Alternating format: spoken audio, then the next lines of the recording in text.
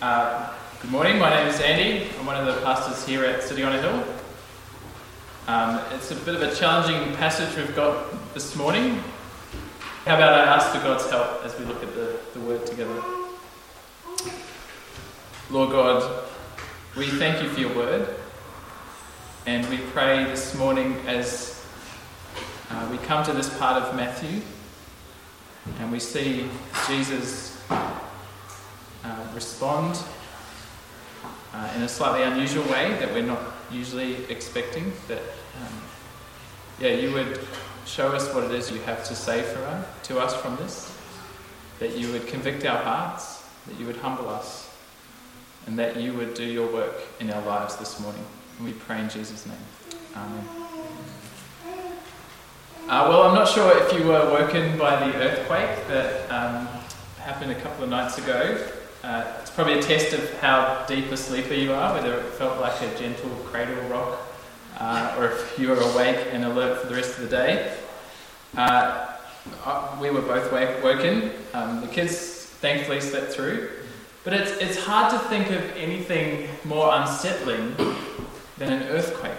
And they're unsettling because something that's not supposed to move is moving.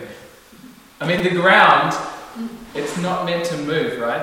I've been living the last 20 or so years in Australia, and the ground doesn't move there.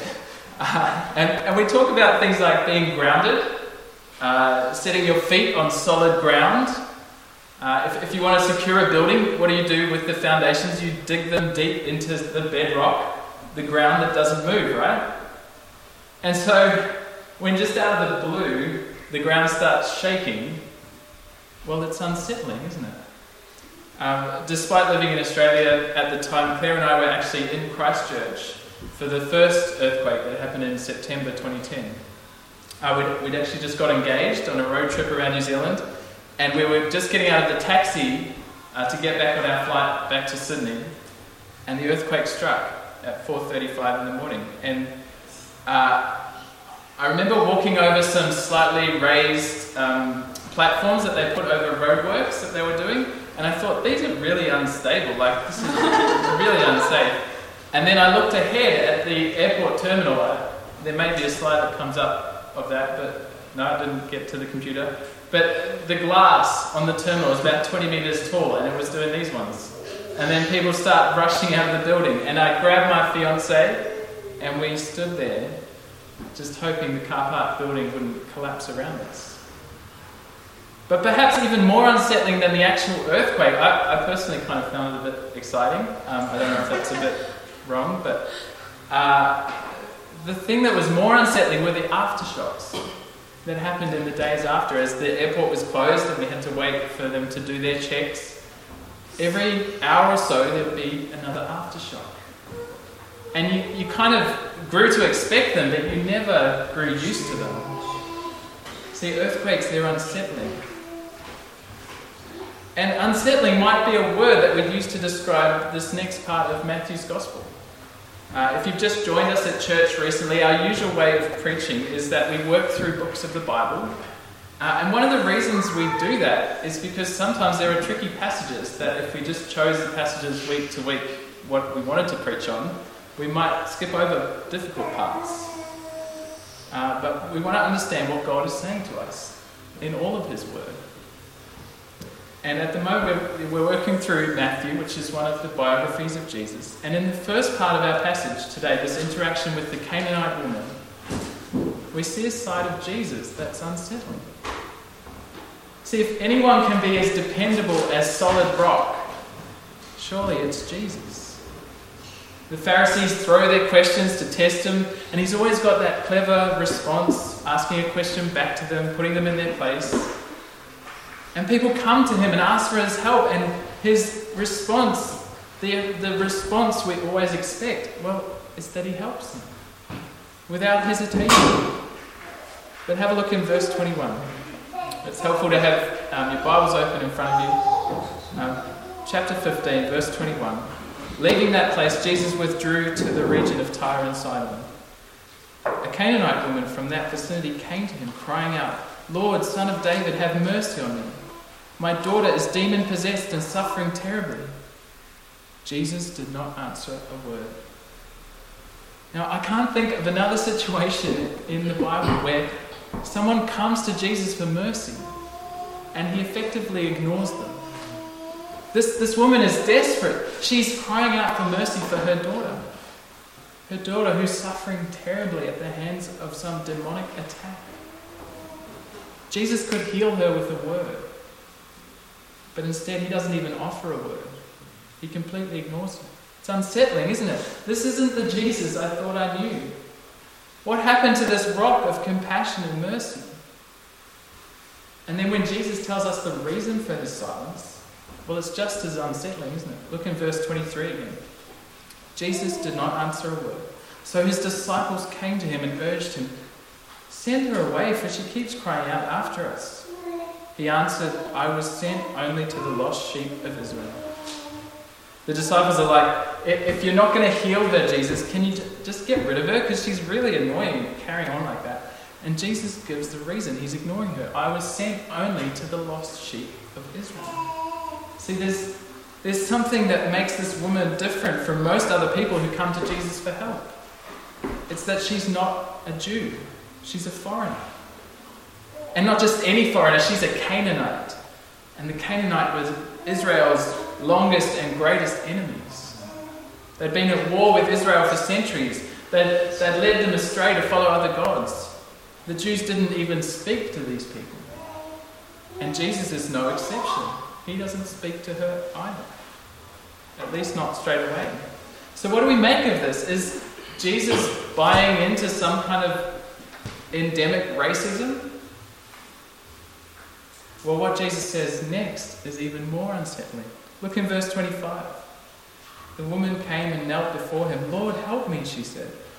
He replied, "It is not right to take the children's bread and toss it to the dogs." A woman comes to him, begging for mercy for her suffering daughter. Jesus starts off ignoring her. Then he attempts to avoid the situation, and when he finally addresses the woman, he pretty much calls her a dog.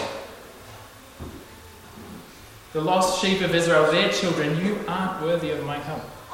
You're a foreigner, a Canaanite, a dog. He downright rejects her request with a pretty offensive and potentially racist comment. Then to top it all off, the Jesus who's usually so decisive, such a rock, so strong in his convictions and actions, well, he does a complete backflip and changes his mind and heals the daughter. Look in verse 25. The woman responds, "Yes, it is, Lord." She said, "Even the dogs eat the crumbs that fall from their master's table." Jesus is so struck by this response that he changes his mind and gives her what she's asking for. Then Jesus said to her, "Woman, you have great faith. Your request is granted," and her daughter was healed at that moment. So what's going on here? Are we seeing a different side of Jesus? We're seeing such a different Jesus to that quick-witted, decisive, compassionate Jesus that we normally see in the Gospels. What do we make of it? It's unsettling, isn't it? What do we make of it? Well, there's so much we can learn from this interaction. We'll spend most of our time looking at Jesus and the Canaanite woman. We'll also touch on the second story we read about the feeding of the 4,000 as it relates to what's going on here. But I want to look at this story from three perspectives. If you're taking notes, which might be good, I find when you're watching a live stream it's much easier to be distracted. So grab a bit of paper or something. There's three perspectives. The mission of Jesus. If you've got an outline here as well, she'll see it on there. The faith of the woman. So the mission of Jesus, the faith of the woman, and the compassion of Jesus. And my hope as we look at this account carefully, through these three lenses, the mission of Jesus, the faith of the woman, and the compassion of Jesus, what initially is unsettling and unusual will actually show us a clearer picture of who Jesus is and how we should respond to him. So firstly, to understand what's happening here, we need to understand the mission of Jesus. And Jesus tells us his mission there in verse 24. "I was sent only to the lost sheep of Israel." You see, Jesus' mission was to come as this promised Messiah, a promised king for the people of Israel.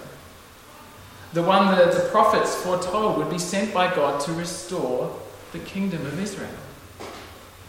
This one who would heal the lame and open the eyes of the blind and unstop the ears of the deaf and the mouths of the mute, which is exactly what we see Jesus doing in the next passage, right? His mission was to do that for the people of Israel. Now, you and I are living proof, unless you're from Israel and a Jewish person by origin, we're living proof that Jesus' mission didn't end with Israel. And there are hints even through Jesus' earthly ministry that this was the plan, the long-term plan, that while he was only sent to the lost people of Israel, when the time was right, this ministry would overflow to the nations. You see that even in the Old Testament with the promises to Abraham, that all nations would be blessed through him. But it's not till after Jesus' resurrection and ascension, when he rises from the dead, ascends to heaven, sends his Holy Spirit on the nations, and sends out his disciples with the good news for all nations, even the Canaanites. But in his earthly ministry, Jesus, his mission is to bring back the lost sheep of Israel, which he does ultimately in his death and resurrection, but in everything that leads to that. And so for Jesus to go and preach the good news to the Gentiles and perform miracles among them, well, that would be putting the cart before the horse. That time will come, but that time is not now. Now is the time for Jesus to work among the lost sheep of Israel. And so I think Jesus is using this moment, this interaction with this Canaanite woman, to teach his disciples and us about the priority of the people of Israel in God's plans to save the world. And he helps us understand what he's doing when he calls this woman a dog. As offensive as it sounds, I don't think Jesus is calling her what we think we hear when we hear that term. It sounds really derogatory, doesn't it? We hear dog and we hear Jesus calling her a scumbag. But Jesus isn't making a value judgment on her and her people. Because you're not a Jew, you're some filthy dog. No, he's illustrating here a distinction between Jews and Gentiles in terms of who has access to God's table. Do you see the comparison between children and dogs? You see, Israel were God's chosen people, and they weren't chosen because they were somehow more worthy or more valuable than other people. But because God chose them, because he had set them apart, they had a privileged place at God's table. And the Gentiles don't share that same privilege. Dogs are unclean animals to the Jews. And so he's not using it as an insult. He's not calling her a scumbag. He's not being racist. He's saying that now is the time to prioritize Israel. And the other nations don't share in those promises at the moment. But as you'll see, Jesus' mission to the lost sheep of Israel, it's only part of the story. I think we actually see here a dilemma for Jesus. There's this tension between his mission to Israel and his compassion. But before we get there, there's much we can learn from the faith of the Canaanite woman. So that's our second lens, the great faith of the woman. Consider what this woman thinks of Jesus. Firstly, she recognizes that he can help her daughter. She comes to him for help. And she doesn't let up. She keeps shouting and pleading for his help. Secondly, she realizes Jesus' kingship. She gives him titles that a Canaanite would not be expected to understand. She calls him Lord and Son of David. By these titles, she's acknowledging Jesus as the Messiah, the King of Israel. And thirdly, she kneels before him. Or more literally, she worships him. It's the same word in the original language as what the disciples do in 14:33, just before, when they worship Jesus after Peter walks on the water with Jesus. Now these three amazing things that this woman does, they indicate a great faith great trust in Jesus. But what leads Jesus to declare that she has such great faith? Well, it's how she responds to being called a dog. Look again in verse 26. He replied, "It is not right to take the children's bread and toss it to the dogs." "Yes, it is, Lord," she said. "Even the dogs eat the crumbs that fall from their master's table." See, not only does she understand Jesus' parable of bread and dogs without needing further explanation, but she accepts what it's saying about her. She accepts that she's just a dog compared to the people of Israel. She accepts that she is a Gentile, unworthy of the bread of life of the Messiah. Yet she's so determined, so insightful, so faithful. Even considering herself a dog, she sees a glimmer of hope that still receiving something from Jesus, even a crumb of his power, might heal her daughter. And so Jesus says, "Woman, you have great faith. Your request is granted," and her daughter is healed at that moment. It's an incredible response, isn't it, from a woman who has not grown up in the Jewish faith. It's almost prophetic in its description of how God's plan to save the world, first from the people of Israel, will overflow to the nations. And it's incredible when you compare it to the faith of the disciples, who, despite their Jewish upbringing, despite walking with Jesus, despite him explaining the details of his parables to them, they're still so slow to learn, aren't they? So slow to trust. And we see that especially in the feeding of the 4,000. Did it sound a bit like deja vu if you've been with us the last few weeks? Well, it is, because days before, the disciples have just witnessed Jesus feed 5,000 with 5 loaves and 2 fish. And faced with the same problem here, they just don't get it, do they? It's pretty much an identical situation. Once again, there's a huge hungry crowd in the desert, far from food. And if anything, this is easier to pull off than the last miracle, because it's a slightly smaller crowd and they have a little bit more food. They've got 2 extra loaves and a few fish, not just 2 fish. But still they ask in verse 33, "Where could we get enough bread in this remote place to feed such a crowd?" They just don't get it, do they? Jesus, the bread of life, is right there. They've seen him produce mountains of bread from a few small loaves. They still haven't joined the dots. Even in the next chapter, Jesus says, "Watch out for the yeast of the Pharisees," and they still don't get it. They think he's talking about the fact they didn't bring any bread with them. And that's telling that these Jewish men who walked with Jesus, who grew up with all the Jewish teachings, they have less faith, less insight than an outsider, a Gentile who meets him once. It's a good warning for us who grew up hearing the teachings of Jesus, isn't it? And I think it makes us realize that even if we'd been with Jesus and walked with him, it doesn't mean we'd have a clearer picture. What would you have done in the Canaanite woman's situation? Would you have responded with great faith? I think for most of us, if we would come to Jesus for help for one of our children, only to have him call us a dog, well, most of us would pack up and leave, right? Cancel Jesus. He just called me a dog. He's a racist. He's elitist. He's looking down on me. This one terrible thing he said, it undoes all the good things he ever did or could ever do from this point on.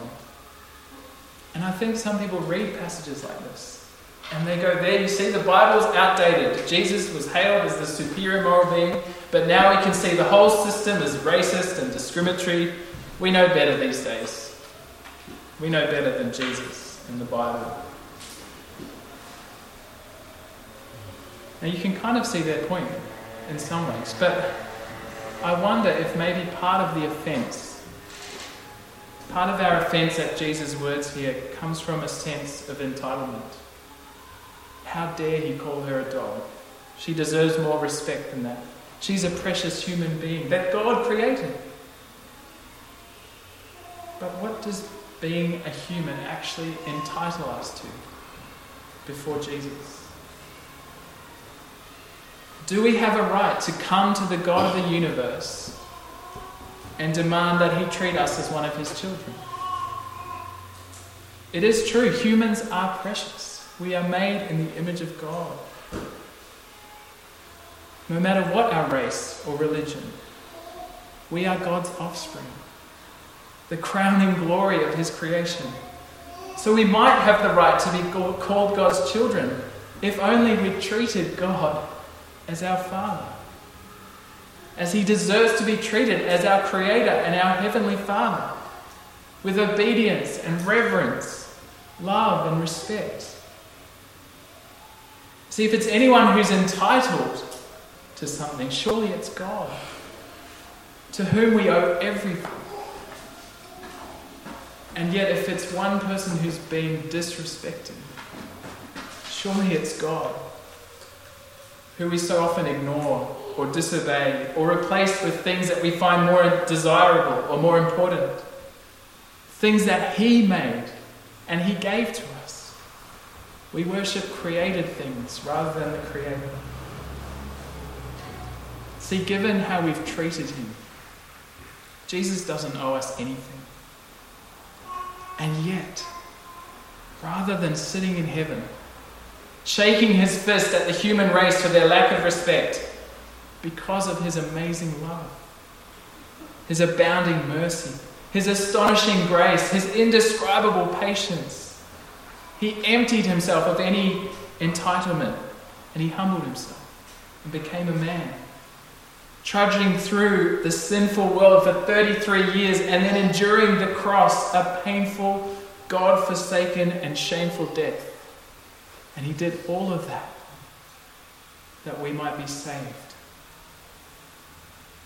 I think we love to think that we were so precious that Jesus came to die for us. I think some of my kids' Bibles actually teach that. But Jesus didn't die for us because we were so precious. He died to make us precious. We were his enemies. We were cut off from his presence and cut off by our own choosing, by our rejection of him. And yet by dying for us, Jesus gives us the chance to become the children of God. To be forgiven, to be restored in a right relationship with our Heavenly Father, to be adopted as his children. See, if we recognize just how unworthy we are to be called God's children, if we put aside our sense of entitlement and realize just how little we deserve to sit at God's table, then perhaps the idea that we are as unworthy as dogs at the table of our master, it's not so far-fetched, is it? Perhaps we would happily receive whatever it is he has to offer us. And yet he offers us so much more than crumbs, right? Because of his incredible love, his incredible compassion, he offers us what we don't deserve: forgiveness, adoption, eternal life. And he offers it to us freely. He hasn't hidden it away. He's shown it to us clearly in his word, time and time again. And he's graciously brought every person listening here today to hear this good news of his mercy and love for sinners like you and me. So rather than be entitled, thinking God owes us something, let's be grateful that his compassion has led him to give us far more than we deserve. Which brings us to the third perspective to look at this text as we finish: the compassion of Jesus. See, it's easy to get distracted by the unexpected and controversial things that Jesus says and does here. But we mustn't just look at controversial statements in isolation. You have to look at the context. But the context is not just what came before, but it's how the story ends. We can often miss it. See, in the end, this is a story of Jesus' compassion. As Jesus himself says, he was sent only to the lost sheep of Israel. But he puts that principle aside here for the sake of his compassion. And in his compassion, he doesn't send her away.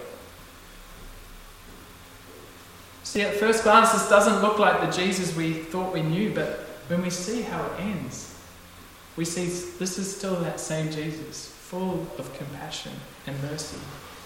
The same Jesus who said, "Come to me, all you who are weary and heavy burdened, and I will give you rest. And whoever comes to me, I will never drive away." The same Jesus who goes to the cross to die for his enemies. See, we don't know Jesus' heart as he says these words. It's not right to take the children's bread and toss it to the dogs. We don't know his body language, his tone of voice. I wonder if perhaps there's a bit of playful banter in his tone and a cheeky smile on his face, knowing that he was always going to help her.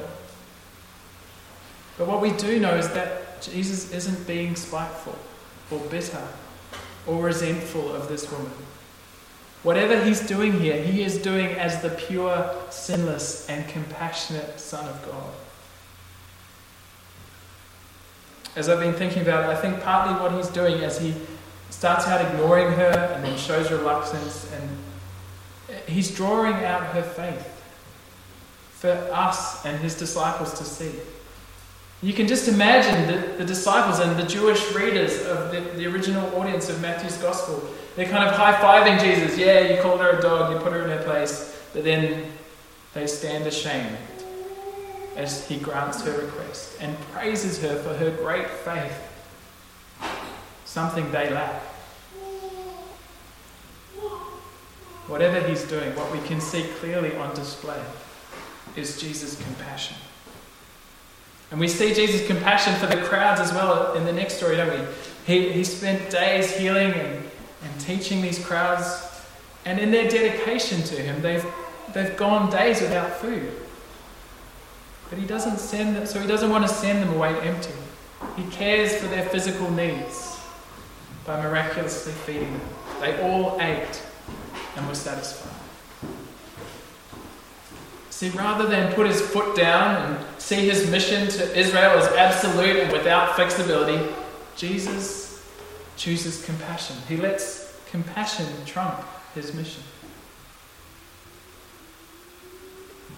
I wonder whether we miss opportunities to show compassion because we're so focused on our mission, so focused on the task at hand. We can be so busy trying to do whatever we think it is that God has called us to do that we don't actually have time to slow down and be inconvenienced by someone in need. We're rushing around, and in the process, we're missing opportunities to show compassion that are right in front of us. I often find myself standing in line at the supermarket, frustrated about how slow the checkout person is as she's scanning items. Oh, I should have gone to the computerized aisle, the self-serve lane. I wonder if you can relate to that. And often I'm thinking, come on lady, I'm going to be late to set up for church. How ironic is that? What kind of witness is that as one of Jesus' children? As a follower of Jesus, that we'd be more concerned about what we're doing than how we're treating someone, even in our minds. How far is that from the attitude and compassion of Jesus? How much more would you like to be like him, or like the woman of great faith? Should we pray that God would make us like that? Let's pray together.